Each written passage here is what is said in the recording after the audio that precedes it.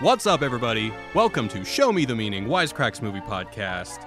My name is Jared. I am back in the fold, and I'm very excited to be back. And with me, as always, is the Wisecrack crew. We got Michael. Michael, welcome. Hey, good to be here. Good to be here. And today, we're talking about the 2020 movie Sonic the Hedgehog, directed by Jeff Fowler, starring James Marsden, Ben Schwartz, and Jim Carrey. And now you might be saying to yourself, how are they going to talk about this movie? Well, God damn it, we are going to do it. Why would they say that? I don't know. Well, I don't know. But up top, I want to hear not only what did you think of this movie, but what Sonic games have you played? Oh, so this is a confession right off the top. I'm not an active gamer. I fell off pretty young. I would say any Sonic game made up until about 99 I've played. Oh, that's still quite a few. Yes. Now, if I could remember the names, I would, but that was 21 years ago. So in the time that I have not played Sonic, wait, is that 21 years ago? God, I'm old. A child could have grown up and taken a drink, so I don't really know that one. It's horrible. I know that the last time I played a Sonic game I liked a lot, it was a Sega Genesis one where I put the cartridge on top of the machine.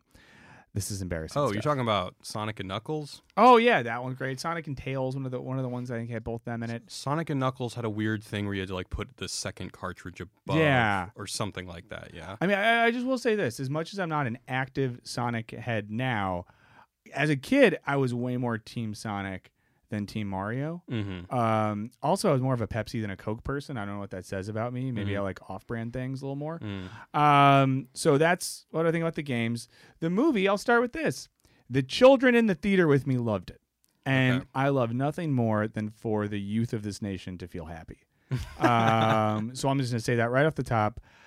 I did not enjoy it as much as the children in the room. Oh, okay. Well, I mean, that's... You're an adult. Yes, I'm an adult, and this is a movie that I understand that it got made. I don't quite understand why it got made. And it's doing quite well. It's doing well, and I would love for us to maybe think a little bit about why it did well. I'll say this. It's hard to talk about it. The first hour of the movie, I was thinking to myself, like, what is happening? Why did this get made? The third act, I enjoyed. I truly found some enjoyment in the end of the film. Once everyone gets to San Francisco, I liked it more. Maybe that means I'm a coastal elite and everything that happened in small town Montana I couldn't relate to. And then once we hit the big city, I liked it more. But there was some moments in the film. Okay. Yeah. What did you think? And also, no, you have to say this too. Do you have a favorite Sonic game? I mean, I probably would say Sonic and Knuckles, the same one that you said. I mean, look, I am an active gamer. But if you're an active gamer, I think you would agree that it hasn't been a great last 10 to 15 years to be a Sonic fan. Oh, has it been that big of a drop-off? It's been kind of bad. I mean, I played both Sonic Adventures for Dreamcast, Sonic Adventure 1 and 2. I remember enjoying both of them, although I remember Sonic Adventure 2, this is for the Dreamcast, had some bad technical issues. It seems like there's another Sonic the Hedgehog every once in a while. Of course, I have not played, but I'm very aware of the infamous Sonic 2006, where Sonic falls in love with a human woman, and it's really awkward, and everyone hates it.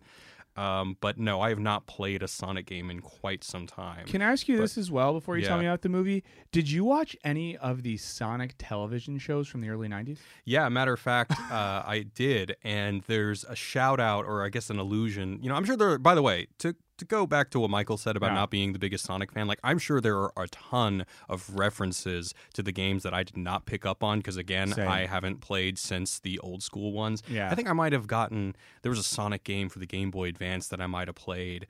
There are so many of them. I mean, if there are over 100 Mario games, there's at least 30 to 40, maybe 50 Sonic games. I quite a bit. I looked it up earlier today, and I was shocked by how deep the Wikipedia page goes for this stuff. Okay. So I liked the movie more than I thought it would. When the first trailers came out and they had the quote-unquote bad Sonic design, I was like sitting back and thinking to myself, man, I wish they would just keep the bad design because the movie is going to be so bad. I would rather it be tragically bad rather than just bad. But it actually was better than I thought it was going to be. And when you go into a movie with rock-bottom expectations and you end up being, you know, surprisingly stimulated for a solid 90, and that's another thing. Yeah, it's a cool 90 minutes, and that means something in my book after having to watch The Irishman for 3.5 hours.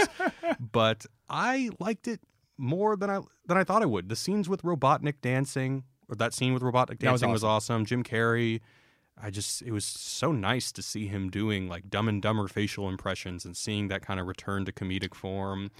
And then the movie itself is like some bizarre mix of Superman, Frankenstein, E.T., and road trip movies like Pee-wee's Yeah. Big Adventure. And I kind of got a kick out of it. Well, and I'm glad you brought up the Carrie stuff, and that's something I think I was saving because that's maybe the one big talking point I have for later. But I found myself going on a journey with Jim Carrey's Dr. Robotnik because at first I was pretty not put off, but it was a lot. And it was a sort of tonal shift for the film because up until that point, everything kind of has this sweet tone, except for Sonic, but we're fine to have our one fish out of water character. When we meet Dr. Robotnik, just really full on. It was like Ace Ventura times 11 with like some weird tech fascist tendencies mixed in. But throughout the film, I found that character and that performance very interesting. And I think, and I'm going to save this till later in the show, I think that the core of what could have made the film a lot better was contained in the kind of aesthetics around that character. And I think for me personally, the dance sequence gets at another direction I think the film could have gone and maybe will go because it looks like, and we'll get to this, that this will not be the last Sonic movie we'll see. I imagine based there will on be a sequel. Some hints and the fact that it's making money. Well, that's the real hint. Yeah, I know. all the artistic stuff is out the window because I think it made like $70 million its first weekend. I think, that must be the highest grossing video game movie weekend. It is. Okay, And then too, we are in the month that the film industry calls Dumptuary, where all the shitty films are dumped in February. Award season's over. No one really cares right now. So to do that well in February, a time where a lot of crap movies are being shoved down our throat or attempted to be shoved down our throat, is a good sign. I'll go one step farther and I'll say, even though you and I are probably not ecstatic about this movie, I hope it does really, really well because I want this to be the game movie that makes it so that everyone starts making video game movies. Yeah. Like the Uncharted movie has been in development hell for so long. There's been talks of a Mass Effect movie. They've been talking about making a Metal Gear movie for I don't know how long. If someone is willing to do it right, like people have been doing comic book movies right for so long, then I think maybe cinema is in for another kind of renaissance, a commercial renaissance at least. Well, and I'll even say, as someone that didn't love this movie, I think they can do something. I think all hope is not lost. Yeah. I think there was enough good, and once again, we talk about this a little bit more later, where I could see a sequel that was fun, and took some of the best parts of this and maybe worked around what the audience responded to. And we know this is a film that responds to audience reactions because it got delayed and remade because of those reactions. Yeah. But I think there could be something there. See, I hate this. You're already talking to me into liking it more than I thought I did. And we just got started. Before we get into the nitty-gritty, let's dive into a recap. So after a tragic separation from his winged mother figure, a young Sonic the Hedgehog is transported to Earth with special rings that enable him to escape Earth should anyone try to take his powers. In his new community of Green Hills, Sonic lives vicariously through Officer Tom Wachowski and his wife Maddie. When Sonic's loneliness drives him to reach a speed that kills the whole town's power, the military sends in the eccentric Dr. Robotnik to investigate. In a failed effort to escape Earth, Sonic loses his rings through a portal to San Francisco and teams up with Tom to evade Dr. Robotnik and get the rings back. After some unpleasant run-ins with Robotnik, Tom and Sonic join up with Maddie, while Robotnik uses a strand of Sonic's hair to fuel his most powerful machine yet.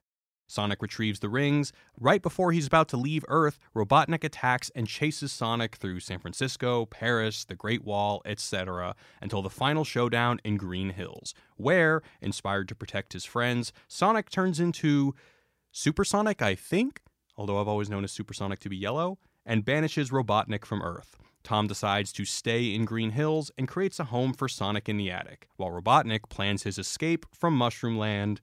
End of movie. Wow. Yeah. I will say as well, before we keep going, I checked the chat a little bit. A lot of people are very excited that you're here. You should just know that. Thanks, everybody. I really appreciate that. Yeah, and there's one person that said something about male pattern baldness that I don't know if it was aimed at me or not. But if so, it might be aimed at me. I mean, shit, look at that right. What do you? I would kill for that. I would take I would take one lock of that hair. I would do a dance in my mobile laboratory, and I would use that gorgeous ginger lock to change my life. Oh well, you are my Sonic. Okay, well, next time I get a haircut, I'll let you know. And I'll be a less fascist Robotnik. Oh, great. That was such a good summary. I'm very excited to get into this because I think you're going to convince me to like it more than I did. Before, I wanted to give a shout out to the sponsor that's helping make this all possible, which is Skillshare. Now, I don't know how you're feeling thus far in your 2020, Jared, but something I'm trying to do more is work on developing good habits, get in better routines. I kind of am someone that works in really crazy and inconsistent ways. So Skillshare is great because it gives you a lot of options to learn new stuff, get your life together, especially if you're a creative person or someone that sort of interested in graphic design or photography. Skillshare has tons of courses for you, so you can learn things from graphic design, photography, web development, even crafts if you're into the crafting scene. Now, a course that I checked out that I think is really cool is called Real Productivity: How to Build Habits That Last with Thomas Frank. Now, I like that guy. Yeah, he's a YouTube guy. Yeah. Now, if you've read any Aristotle or David Hume in your life, you know that habit is really important. Habit shapes who we are in our sort of like moral and ethical fabric. So the idea of a course that teaches you how to build the sort of habits that will make you work more efficiently and productively is awesome. And I think something about learning good habits rather than just beating yourself up for not working right, which is what I do all the time, sounds great.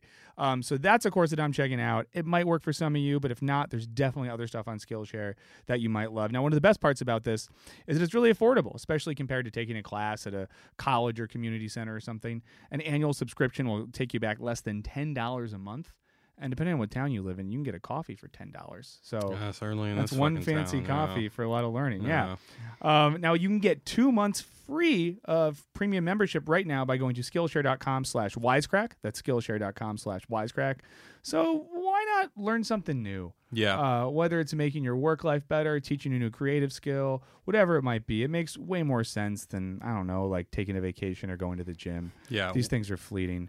One of the things I like about Skillshare is not only do they have classes taught by real, legit professionals. Like I've plugged a class before by the woman who wrote The Orchid Thief. I can't remember her name. Oh yeah. The creative nonfiction. Yeah, the class. creative nonfiction class, but also people on YouTube. I know that Thomas Frank, who Yeah. I can vouch for, is a great guy and a really smart guy, has a great class on there, and I'm pretty sure that Philip from In a Nutshell also has one on animation. So I mean, Skillshare's got the goods from people who know what they're talking about. Yeah. And then once again, 2 months free membership right now if you use our link. So once again, go to Skillshare.com/wisecrack today. Start your free 2-month premium membership. Okay. Now that that's said, now I get to try to. I guess we have to get prove into you that. I that guess the movie's pretty yes. good. All right. The first thing I want to talk about, and I think this is probably the cleverest thing about the movie, is the character foils. So we have 3 main characters that all their emotional arcs always kind of work in puzzle pieces together, and I think this is actually quite clever screenwriting, especially for, and we'll talk about this later as well, when you're adapting something that doesn't really have a plot, or at least much of a plot. Yeah. So we have Sonic. Sonic yearns for connection, specifically human connection. And it's clever. I really like how they tie his emotional arc to his penchant for speed, because everybody knows that Sonic is fast. So at the very beginning of the movie, he says, to be honest, it feels like I've been running my whole life. He's never been able to slow down and establish intimacy with anyone. I really like the scene where Sonic is playing baseball with himself, because it's both a joke on speed, which is an obvious motif through the film, but also further establishing his loneliness, and that's kind of what he struggles with throughout the film. Yeah. And then his foil is Robotnik, whereas Robotnik thinks of humanity as an inadequate, inefficient blip in the evolutionary progress. And he's got so many great lines that are so well delivered throughout the movie. So Jim Carrey says, you know what I love about machines? They do what they're told. They follow their programming. They don't need time off to get drunk and put the boat in the water. And later he says, yeah, human beings are stupid and unreliable, and I care little about them, but my machines are diligent, relentless. They're everything to me. And then later he's referencing Sonic when he says, why would you sacrifice your life for this thing? That's why I don't have friends. Next thing you know, you're somebody's best man. They want you to have the wedding out of town like nobody has anything better to do. And then that one hit me really hard because I had to see this movie after coming back from an out-of-town wedding. Oh, okay. So I thought you were about to tell me that your wedding is in fucking Honolulu or something. No. that. I was coming back from a desert wedding. And I was like, this movie gets me. Yeah. And so I think this is really interesting contrast as like Robotnik being the smartest man alive, sees other humans as annoying inferiors, whereas Sonic, the fastest thing alive, doesn't really claim superiority and appreciates humans for their good qualities. And then there's one other quality about Robotnik that makes him a great foil for Tom, and that's Robotnik's obsession with achievement. So he's always talking about how superior he is, whether he's superior to the military commandos, or he says things like, I was spitting out formulas while you were sipping up formula, or something he says to the cop. That this idea that achievement usurps connection. Yeah. And we have the Tom character, Tom Wachowski, played by, well, what's his name again? James Marsden. James Marsden, thank you, His Cyclops. eyes were just haunting me for days. And he is stuck somewhere in the middle of the two of them because he wants to leave his small town behind to deal with, quote, real city problems. He says he's always felt more like a babysitter than a real cop because in Green Hills, I suppose the most he ever does is give out speeding tickets. Again, the speed motif, I think, is pretty clever. Sonic tells him nothing is more important than protecting the ones you care about, and at the end, he decides to affirm human value over achievement, being a hotshot big city cop, thereby rejecting Robotnik's philosophy. So they have this interesting triangle of main characters that all kind of feed into each other's emotional arcs. Not that Robotnik really has an arc necessarily, but at least what he represents runs counter to our two protagonists in a pretty, what I would say, pretty clever way. Yeah, and I think to get back to the fact that I don't like going out of town for weddings, I was having a conversation with a guy that worked in technology in Silicon Valley at this wedding over a couple of overpriced Bud Lights. And we were talking about the relationship between technology and the humanities, and this idea that what he sees in the tech industry is people that are so obsessed with efficiency and automation and technology that there's a lack of appreciation for the humanities broadly construed. And this world in which, okay, we can get algorithms or robots to do all of these things, but like, can they write a poem or come up with a song or make a painting? All these sort of things that make our core human. And hearing you say that, God, you're making me wish that Robotnik was a Silicon Valley dude rather than a government dude. I know. Well, there's some overlap there because he seemed Yeah. kind of like a rogue contractor or something like that, like a black ops type person that they like fly in after the war's over, like one of those. I forget the name. There was, like- Blackwater? yeah, Blackwater. The companies they came to Iraq and stuff afterwards and made some money and did a great job. But I used to roommate with a Blackwater dude. really. He was hardcore. Wow. Once we're off air, we should talk about this because I think there's probably some system that could get us in jail. But no, hearing you say that, I think it gets at something interesting because, like, what does, and just to reiterate what you said, what does Robotnik really want at the end? The power of the quill from Sonic. What does Sonic want? And not to spoil the film for anyone, but he wants a high five. Yeah. The pivotal moment and of the film is him getting a high five from his buddy. He wants a moment of human connection. He wants a night on the town. He wants a goofy road trip. He wants these things that are fundamentally human. Yeah. And I do think the contrast you set up is good. And I'm getting mad because right now I'm talking myself into liking this film even more. And then I think the triad you set up with Tom, right, is the name of the... Yeah. Yeah. The Tom character who thinks he wants to go live in the sort of technological utopia of San Francisco. There we go. They did bring it in. Yeah. Okay. I didn't even think about that. Yeah, so he wants to run to Silicon Valley, but knows that he's more of a... was it called Green Valley? Green Hills. Green Hills. Dang it. If it was Green Valley, that would work much better with the Silicon Valley I think thing Green was going Hills for. is, I believe... It is God, someone don't kill me if I get this wrong, but I think it's the name of the first level in one of the first Sonic games. It is. Okay. I really think this is true. Okay. So don't be mad at Jared. Be mad at me if this is wrong. Okay. I'm not going to say who. Someone else in this room is nodding their head, and it's one of the smartest people I know. Okay. So we should be good.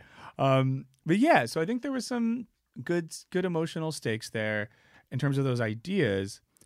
I did think, though, that the emotional journey at times felt a little bit shallow or underdeveloped. Now, I say this against the backdrop of the fact that I think the small children in the theater who were loving it are probably the primary audience for the film and not us. But I don't know. In so much as a high five at the end of the film is kind of cute and simply symbolic, it's also like friendship saves the day. Yeah. I agree with that, but I would also say that I don't think that this movie needs to be 90 minutes long and not a minute longer. And maybe there could have been some scenes added to that emotional weight. But I guess kind of going back to my initial cynical view of the movie, I never really thought it was going to be great. And so I think the fact that they got something that was entertaining for all 90 minutes and was able to emotionally connect on somewhat of an intellectual level as well as with kids, I think that's kind of the best case scenario. It is, and I'm going to make an unfair comparison here, but I think one of the great things about like a Pixar movie is often they subtly sneak in emotional depth that on the surface level will speak to a curious 11-year-old, but then will tug at the heartstrings of the 39-year-old parent who is in the audience as well.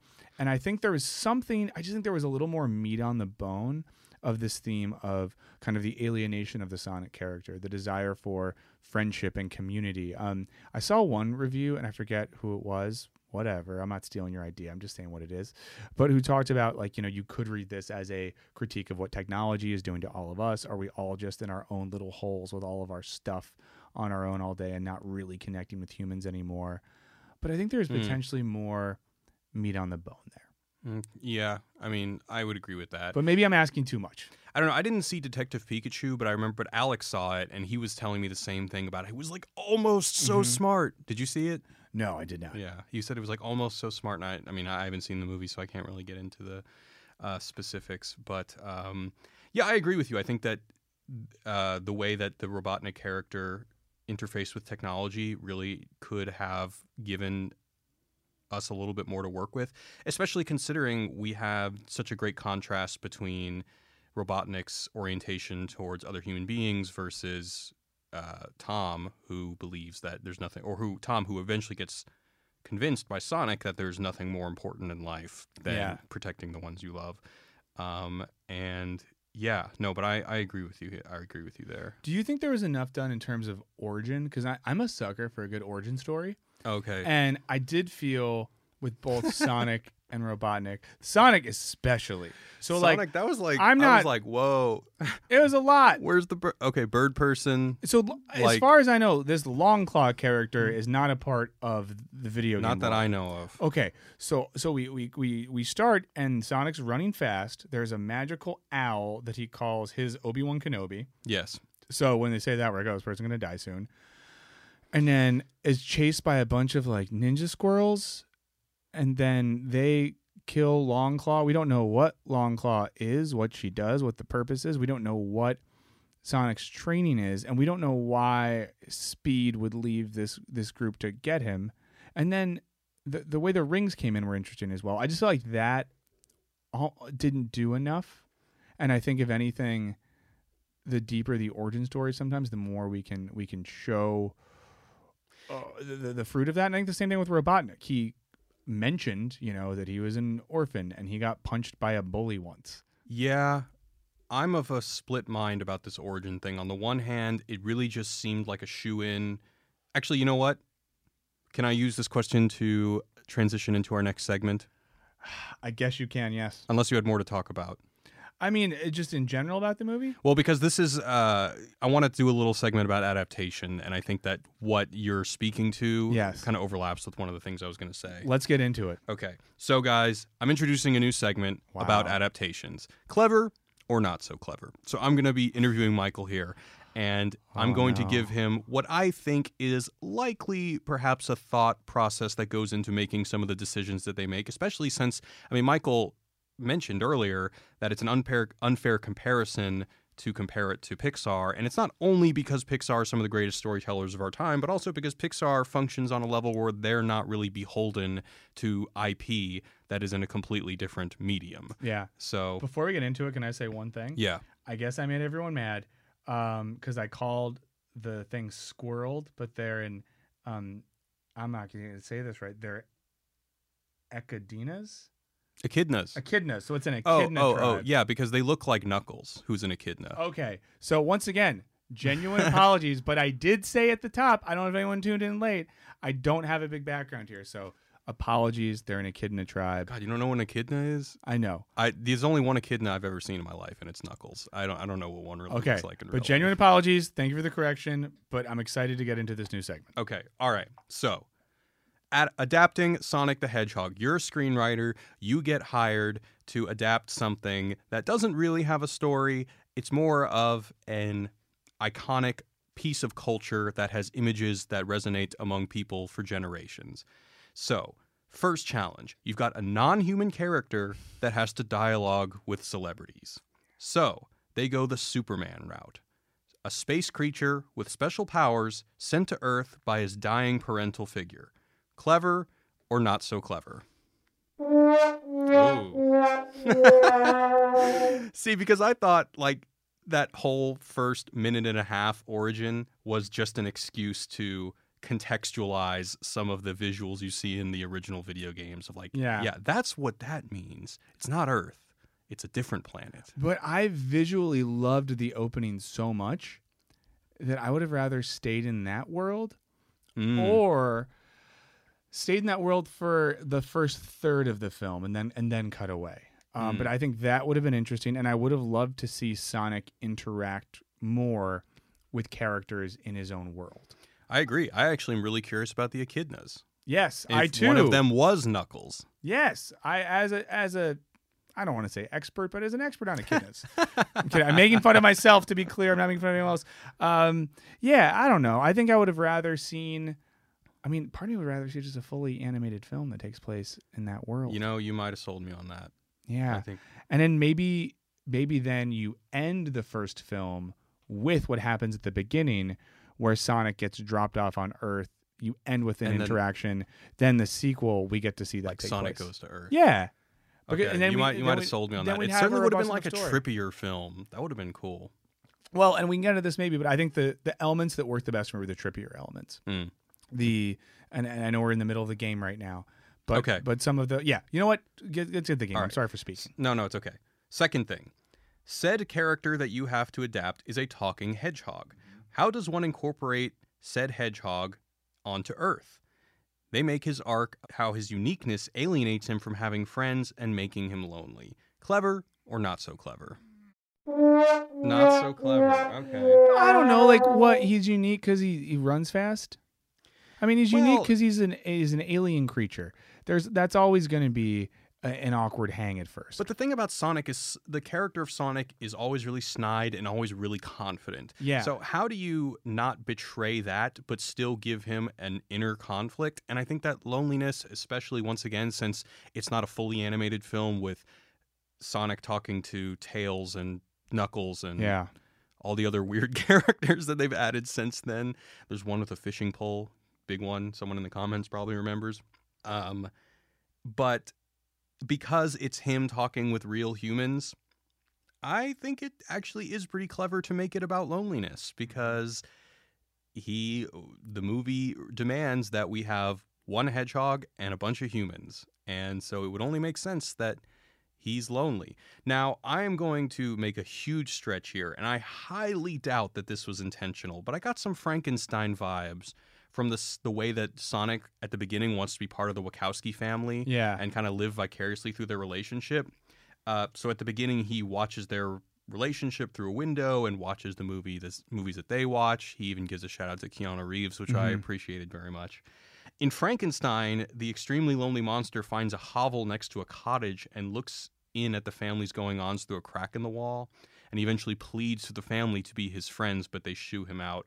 I was kind of thinking that there would be like a scene where Sonic looks into the water to see his reflection and like he's like feels like an abomination, but that never happened.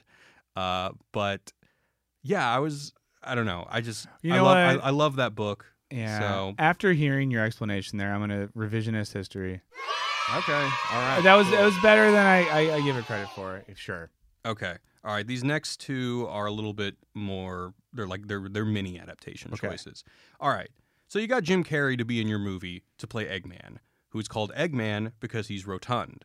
Jim Carrey is not rotund. Mm-hmm. So instead of being round, he has drones that are shaped like eggs, making him an Eggman. Clever or not so clever? I think so too.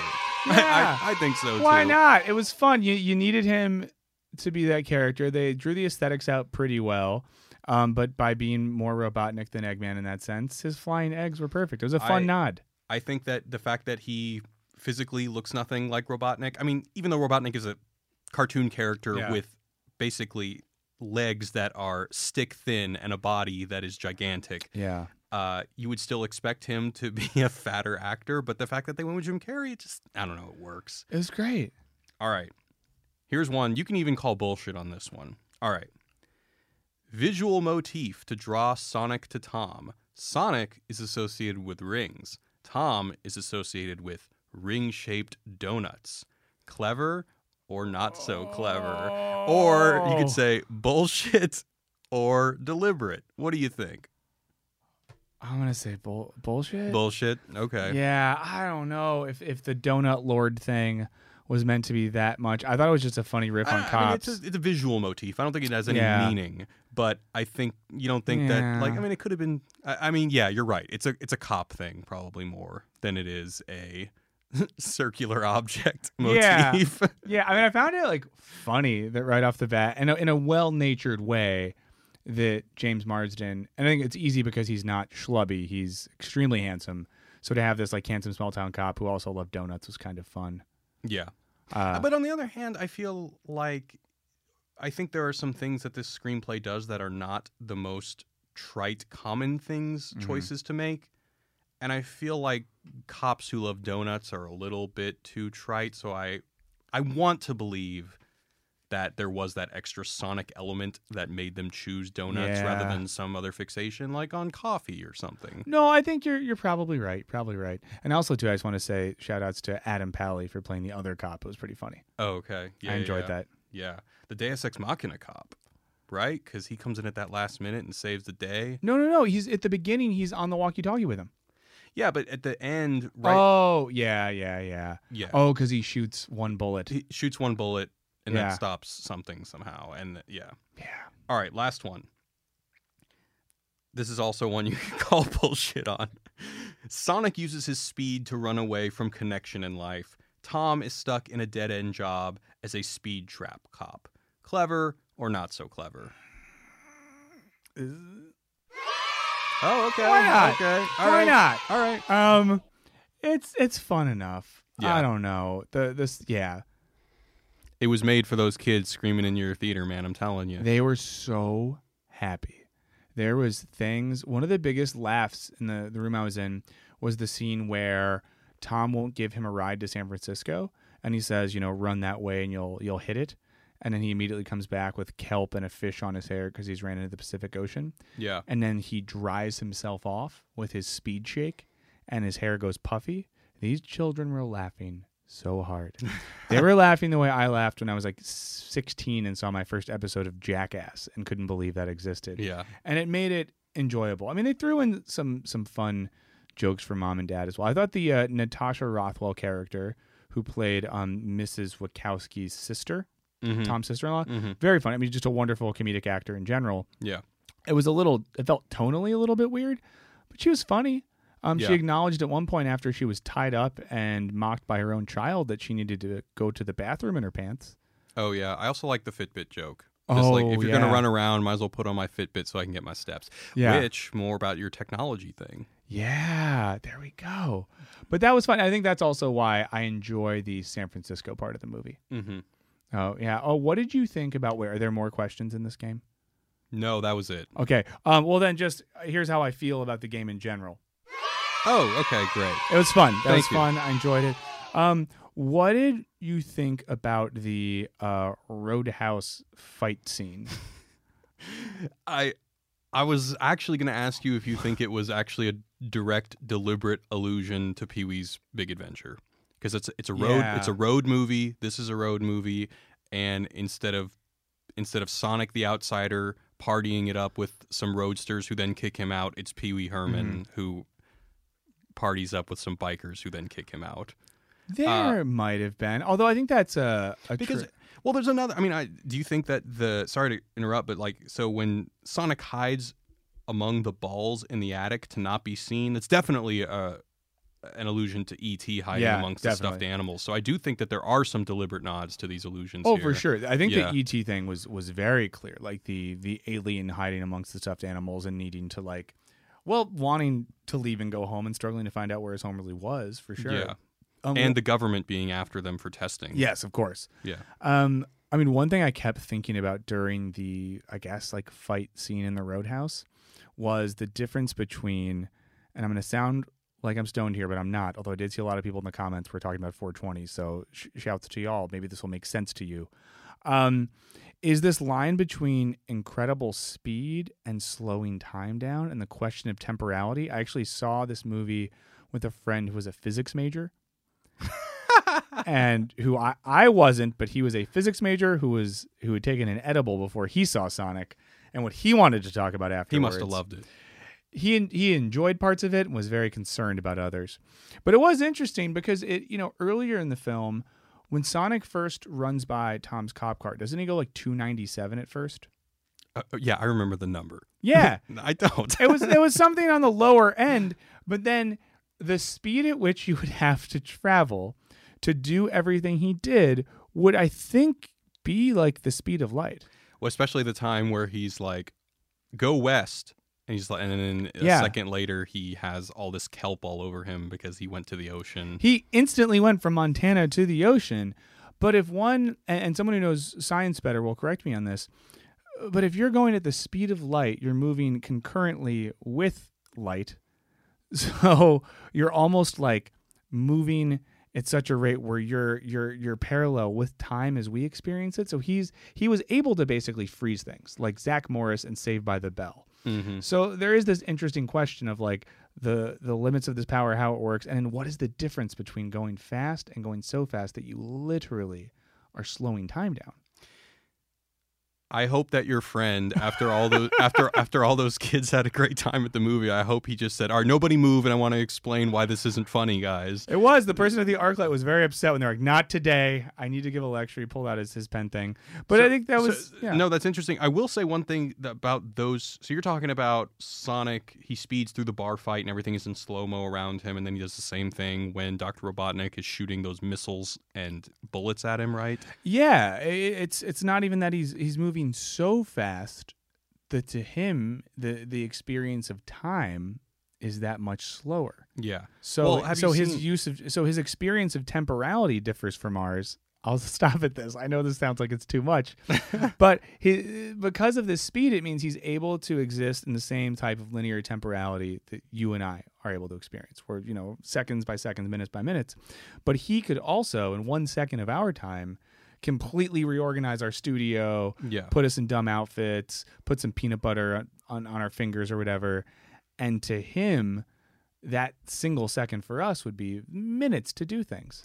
Have you seen X-Men Days of Future Past or X-Men Apocalypse? I didn't see Apocalypse. Okay, well, both of them have a scene with Quicksilver that's essentially the same thing. And I remember that was the best scene in Days of Future Past. Yeah. And then I felt like it was a little bit too much fan service when they did it again in Apocalypse, which is just not a good movie. That's why I didn't see it. Yeah, so I kind of felt like, man, not only was this already done, but it was already done, and it was the most memorable part of that movie. And so that part kind of bummed me out a little bit. But I don't know. I thought it's so appropriate for Sonic. So once again, it's Sonic, and I do think, and this is my fault, what I'm about to say is whenever I want to understand the powers. Any character, a superhero, an alien, a video game character turned into a film character, I just want to have some understanding of how it works. Yeah. And this sometimes makes me a bad person to see a movie with. I definitely think one of my biggest problems with the recent Star Wars trilogy is there's so much stuff that it's just like not explained how it works. Yeah. And it really bothers me. I just wanted to know a little bit more about that. And then were we meant to believe in the final chase scene that the power from the single quill then allowed Robotnik that same speed and power? Because when they're doing the ring chase on like the Great Wall of China and the pyramids, at one point I did think they were going to blow up the 7 wonders of the world, and I started to get very upset. Yeah, it's hard to say because like at what point? I guess the real question is what speed is the camera going? Yeah. Sorry, I'm bringing up dumb stoner stuff from someone that like. All right, it's like Neil deGrasse Tyson over here. Like actually. All right, I have one last question. I think maybe then we should go into the mailbag. Yeah. All right, so I'm sure I'm not the first person to bring this up, but so he'll use the rings to escape to a gross, smelly world filled with mushrooms. Like, how could you not? At least I thought, like, oh, is this like a Mario thing? Like, are they jabbing at Mario? Oh. But it's not the Mushroom Kingdom because at the end Robotnik is there, and it doesn't look anything like Mario related. But when I first heard that, I was like, oh, haha, they're kind of, I know that Sonic has appeared in a lot of Nintendo games, so I thought there might have been something copacetic working relationship between the two of them, and that we might actually see Sonic or some sort of like Mario Sonic extended universe or something like that. But God, I didn't think even that think you about think it's that. a coincidence, or do you think that that's a thing? Now that you've said it, it's hard to believe that would be a coincidence. Yeah, because why mushrooms? Yeah, I mean, I'll tell you why I hope mushrooms, because I want a sequel in which we start with Robotnik on the mushroom planet discovering the hallucinogenic effects of those mushrooms, and we have like a half-hour trip sequence where he figures out a bunch of science stuff while having a hallucinatory experience with a crazy psychedelic background. Yeah, I'm sure the 7-year-olds would love that. No, they would, and I'll give you a quick anecdote to prove this. I went to the theater when the SpongeBob movie first came out. It's like early 2000s, and I think it was in my late teens at that point, and there was two older gentlemen in front of me who were laughing and crying throughout the film, and I didn't understand it, and someone later told me those guys took acid and went to see the SpongeBob movie. The kids loved it. The adult men on hallucinogenics loved it. The teen that was me on no substances but popcorn loved it. Okay. It's kind of a win-win-win. That sounds like a win all around. But if I can say, just before we get to the mailbag, I do want to say that I think the Carrie performance is Dr. Robotnik, to me at least, kind of undermined the tone of the film, because the tonal choices of his scenes I thought were so good that it seemed like there's another film that's more of like an absurdist masterpiece that really leans into that character. And I kind of wanted to see that a little bit more. A movie that's more oriented around that, and maybe a world that reflected him rather than Robotnik being a character who was so singular. Yeah, I think you can see Robotnik existing in the first world. The trippy looking world. And if we had stayed there, it might be the Robotnik tone throughout. And I think so, if anyone's listening who's making the second film, I mean, pay us money for all this, but maybe start there. Or go back at least. Yeah. That would be great. Yeah. Any final thoughts on your end on this one? No. I mean, we've talked for like 40-something minutes about Sonic the Hedgehog. 7 I feel hours. really proud of ourselves. Yeah, everyone should be impressed with us, I think, because we really pulled all the meat off the bone. It's like taking one chicken wing and having a full dinner out of it. Yeah, it was a fun 90-minute chicken wing. And also, I think some people are helping us figure some things out in the comments, and I can't wait to look at them later. Thank you so much. So let's start. Do you want to start with a email? Yeah, we got an email. Sorry, I'm a little bit behind on all these emails, getting back into the swing of things, but we did get one from Pavalon about Parasite. So if you haven't seen Parasite, spoilers ahead. Pavalon says, "Hey, Wisecrack, I know this is about 2 months after your Parasite podcast, but I just have to give my input on the whole rock thing. I'm not saying your take is wrong per se, but as someone from Asian descent, I personally think that the rock is supposed to represent hope and is a wealth good luck charm. The stone is supposed to be compared to the planned speech that the dad gives.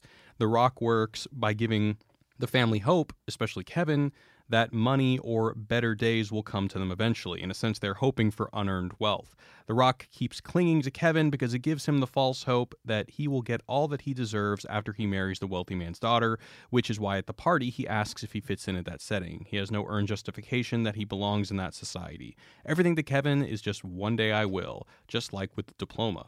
So in the end of the movie, when he discards the rock, it's supposed to symbolize him throwing away the dream to get unearned wealth to begin to actually plan for your future where he will become wealthy. So yeah, that's just my read on what the rock was supposed to represent. Love the podcast from Pavalon.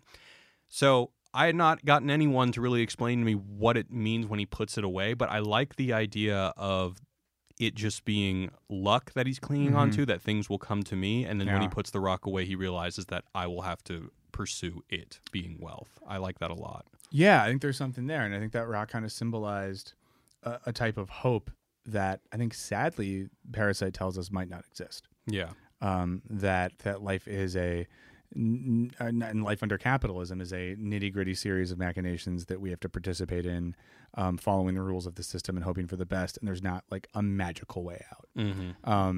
Whereas the logic of movies is often that there is always the magic, the hope, the friendship, the high five at the end of the chase. I like that. Yeah, and I think that's what happens. He puts the rock away and he puts the fantasy away. I like that. Yeah. All right, so if you guys want to send us an email, talking about whether Sonic's arms are in fact blue or tan, talking about other Sonic's things, the illusions, the references that we missed, hit us up at movies@wisecrack.co. Otherwise, we've also got some voicemails. You can hit us up at 213-534-8807. That's 21-ELFHUT07. I believe both of them are about Jojo Rabbit, which I haven't seen. Is that correct? Yes, but just right now in your head, imagine exactly what you think it's about, and confidently respond to anything with that. So, Okay. So we have one. This is from Hannah on Jojo Rabbit. Hi, this is Hannah. Just finished listening to the Jojo Rabbit podcast of Show Me the Meaning. And I was really interested in what you were saying about the Freudian and Lacanian concepts of the cultural superego. And just was thinking that the father or masculine figure who's absent, Jojo's father being absent, is filled in by potentially three other masculine figures. We've got the Hitler imaginary friend who fully embodies that obsessive imagination filling in the gaps in his life. But then potentially Sam Rockwell's character as another father figure who I think there might be an argument to be made that he is coded as queer with Alfie Allen's character. So I wondered what you made of that. And also I think the third potentially sort of masculine character that comes into it is the moment when Scarlett Johansson's character smears her face with the soot and takes on the role of both father and mother. That's a really good question. Thank you so much for that, Hannah. That's a good observation. So we kind of... If I may just interject, I just want to say that she used two buzzwords, Lacan and obsessive, and I know that she's reacting to something Austin said. I'm not going to say who said what. We're not here to snitch. We're here to... Yeah, but I think a really good point. We talked a bit in this movie about how there's a young boy searching for father figures, and you've coded with all these father illusions in a movie about World War II in Germany, the fatherland, of course. And Hannah, I have nothing else to say other than I think you are right. I agree with that reading of the film. And I think in a lot of ways, the film gets at this idea of if there isn't a father figure here meant in that Freudian Lacanian sense, so not always the literal father, but some point of cultural orientation or logical orientation, that's where bad stuff can slip in. I think one thing the Jojo Rabbit gets at is this young kid that isn't sure what his father figure is, his actual father is gone, how that kind of leads into this temptation of Nazism. So that was good. Also, that makes me want to see the movie. Yeah, or you could earmuff it if you don't have anything spoiled. No, it's fine. Okay. It's definitely worth seeing. And also, I'll say that since we talked about it in the last episode, it won Best Adapted Screenplay at the Oscars for Taika Waititi. And well, we didn't mention Parasite doing a straight cleanup. Oh, yes, we will say that as well. Parasite did a cleanup. It was awesome. If you were watching the Oscars, you were freaking out. If you weren't freaking out, you weren't paying attention. Yeah. So, listen, if we talk about a movie and break it down, it's going to win awards. What can I say? So, one more voicemail for Jojo Rabbit, and this is from Jacob. Show Me the Meaning Wise Crack Crew, Jacob again calling in regards to your Jojo Rabbit podcast. Me and my friend, we saw this theater at a selective theater showing it, and we were very interested in it. And what my opinion of the movie is that I thought it was a coming-of-age story of a child in Germany in a very dark time in Germany's history. And it got me thinking about, like 1917 did, about what a war movie is and what it should be now. We're done with the combat, the fights, and we know what World War II is. It was all about the fights, us against an ideology. It's time for us to actually see how people were under that ideology. We know what it was like in some World War II movies under Soviet Russia. We need more of living under Nazi Germany. What was it like living especially in America around that time? Okay, so that's a good point. So we've talked about two war movies. We did 1917 and then Jojo Rabbit. Neither of which really get at what people's lives were like during the thick of it. Jojo Rabbit sort of shows us a kind of calm scene towards the end of World War II. Things aren't going that well for the Germans, but things on the ground seem normal. And of course, did you see 1917? Yeah. Yeah, so we know in 1917, we're really just seeing the lives of these two young men. So I think that's an interesting idea, Jacob, that some of these films haven't gotten into life on the ground. And I think that idea too of life in America during these times. So it's a good point. I do have to say one thing. Someone in the chat pointed out that we left out one of the most important things about Sonic. Okay. The Olive Garden. Oh, yeah. I just had to at least bring that up. So I don't know if this is actually established somewhere. Maybe someone in the chat can tell us, is it actually paid advertisement? It has to be.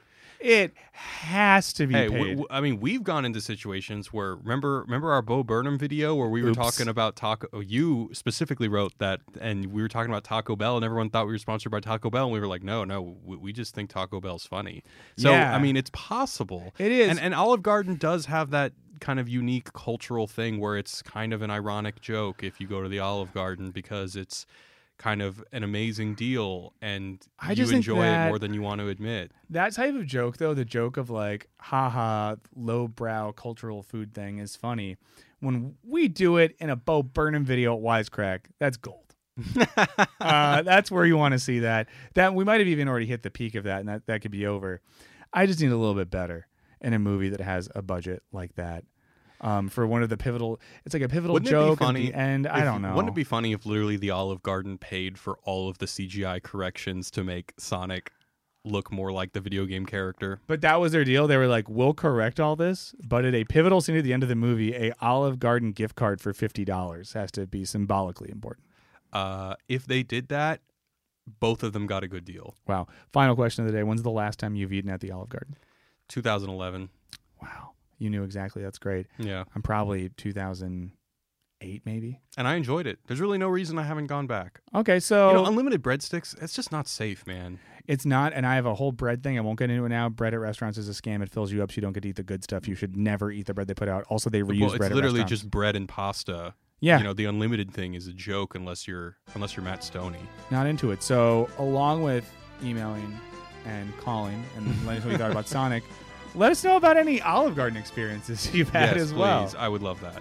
I think we did it. All right, we did it. We talked about Sonic the Hedgehog for almost an hour. I want to thank Michael for joining me on this. This was a lot of fun. I hope you enjoyed the movie a little bit more after this discussion. We're going to be back, I believe, in 2 weeks. Yes. Maybe a week. I don't know. We'll 2 see. weeks. Anyway, guys, great to be back and great to be here with Michael, and we'll see you next time. Bye. Bye-bye. Peace.